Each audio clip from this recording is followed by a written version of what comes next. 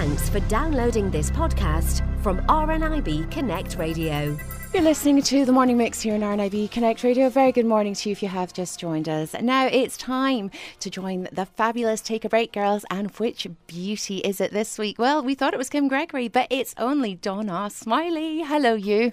Hiya, how are you? I'm good, thanks. How are you this week?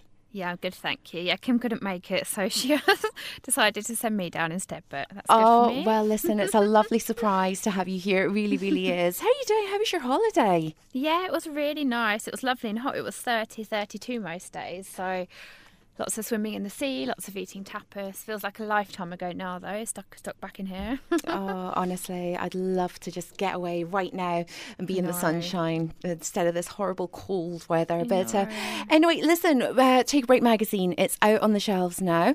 And the new copy's out on Thursday, but you still got time to get this copy. And great story. Now, we do love a love rat story because we love to hate these love rats, don't we? But we've got a love rat story that you're going to bring us today, Donna. We have. It's called It's Your Fault You've Got Cancer, and it's by Julie Roberts. I walked into the kitchen and found my boyfriend Pete standing with a bunch of flowers in his hand. "Happy birthday, gorgeous," he said. I kissed him on the cheek. "They're beautiful," I said. But that wasn't the only surprise Pete had planned. "Come on," he said, "let's go and get you an engagement ring." "Are you serious?" I said. I couldn't believe Pete had proposed, and before I knew it, we were on our way to choose a ring. At Argos, I chose a small white gold diamond ring, and for days afterwards I couldn't stop smiling. I'd been with Pete for 2 years, but I'd been single for years beforehand, following a divorce from my children's dad. I'd met Pete through a dating website. He looked just like TV presenter Dale Winton, and he had an infectious laugh. I told my daughter Lauren he's almost too good to be true. A year after our engagement, the wedding day arrived. I walked down the aisle wearing a white gown with the sparkling shoulder straps and a tiara. I felt like a princess, and Pete's eyes welled up with tears. After exchanging vows, Pete and I celebrated with a party for 50 guests at our local ski centre. As Pete held me in his arms and we danced to John Legend's All of Me, he looked deep into my eyes. "I love you," he whispered in my ear. "I can't wait to start our life together as husband and wife."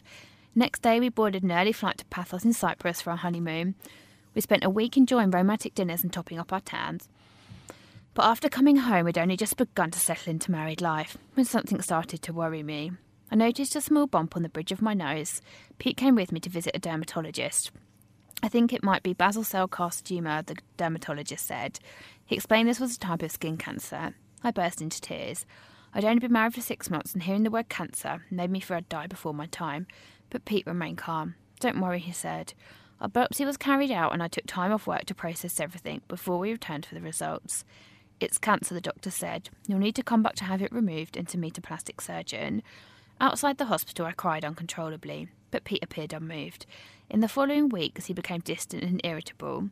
He started working longer hours as a welder and took on weekend shifts too. I felt upset by his lack of support, and we argued about it.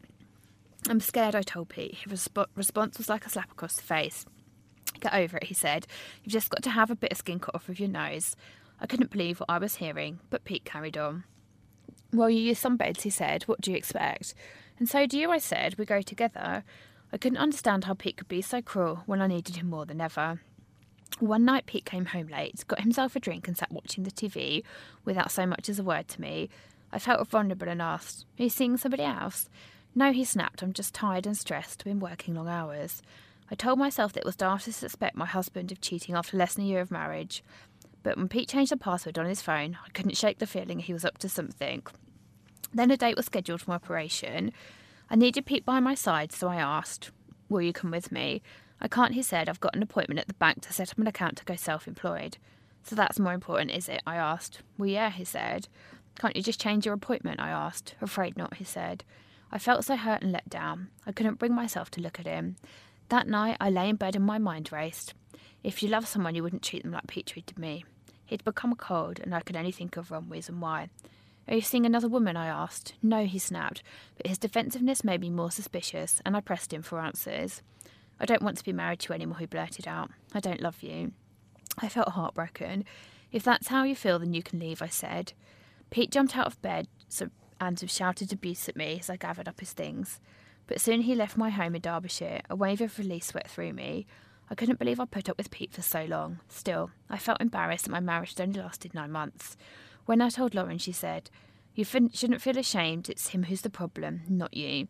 She made me promise not to take Pete back. A week later, I went into hospital for my skin operation. Lauren was by my side. But the following day, I texted Pete to let him know how much it hurt me. I really needed you the most yesterday, I wrote. I've never felt so let down or hurt. My whole world has fallen apart from under me. He replied, I feel really guilty. But then he closed the message by calling me bitter. Later, Pete came to collect the rest of his belongings. I felt empty after he left. The following month, we were supposed to travel to Cyprus to celebrate our first wedding anniversary. Instead, I went with Laura and her friend.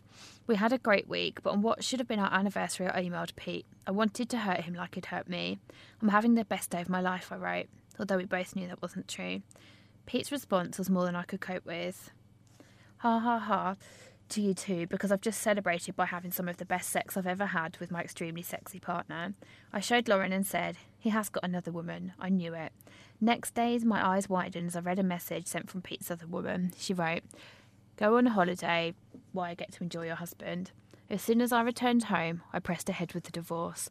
I couldn't believe I'd found out about Pete's betrayal on the day of our first wedding anniversary. I now wish I'd never laid eyes on Pete. His other bit of stuff is welcome to him.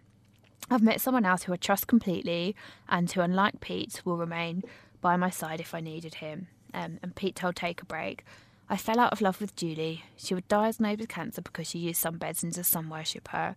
We both used to go on them and then she's got skin cancer. You smoke, you get lung cancer. You take the risk. All I said was that I had no sympathy to me, but it's self-inflicted. I gave her the support I felt I could give her as I wasn't in love with her.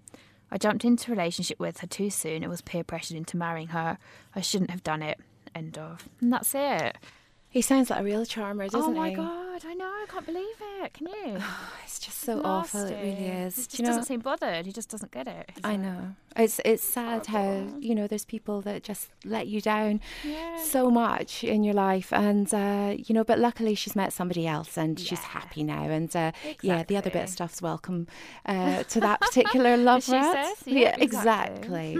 Listen, Donna, it's been so good to catch up with you today. Thank you so much for joining us here on The Morning Mix. And obviously, if anybody wants to get the current issue of the mag, as I said, it's out on the shelves now. You've got till Thursday when the new edition comes out. But if you want to take a look online, have you got the web address? I have. It's www.takeabreak.co.uk. And it is, of course, fully accessible. Donna Smiley from Take a Break magazine, you have a fabulous week and I can't wait to catch up with you again soon. Thank you. Bye. For more downloads like these, visit rnibconnectradio.org.uk/podcasts.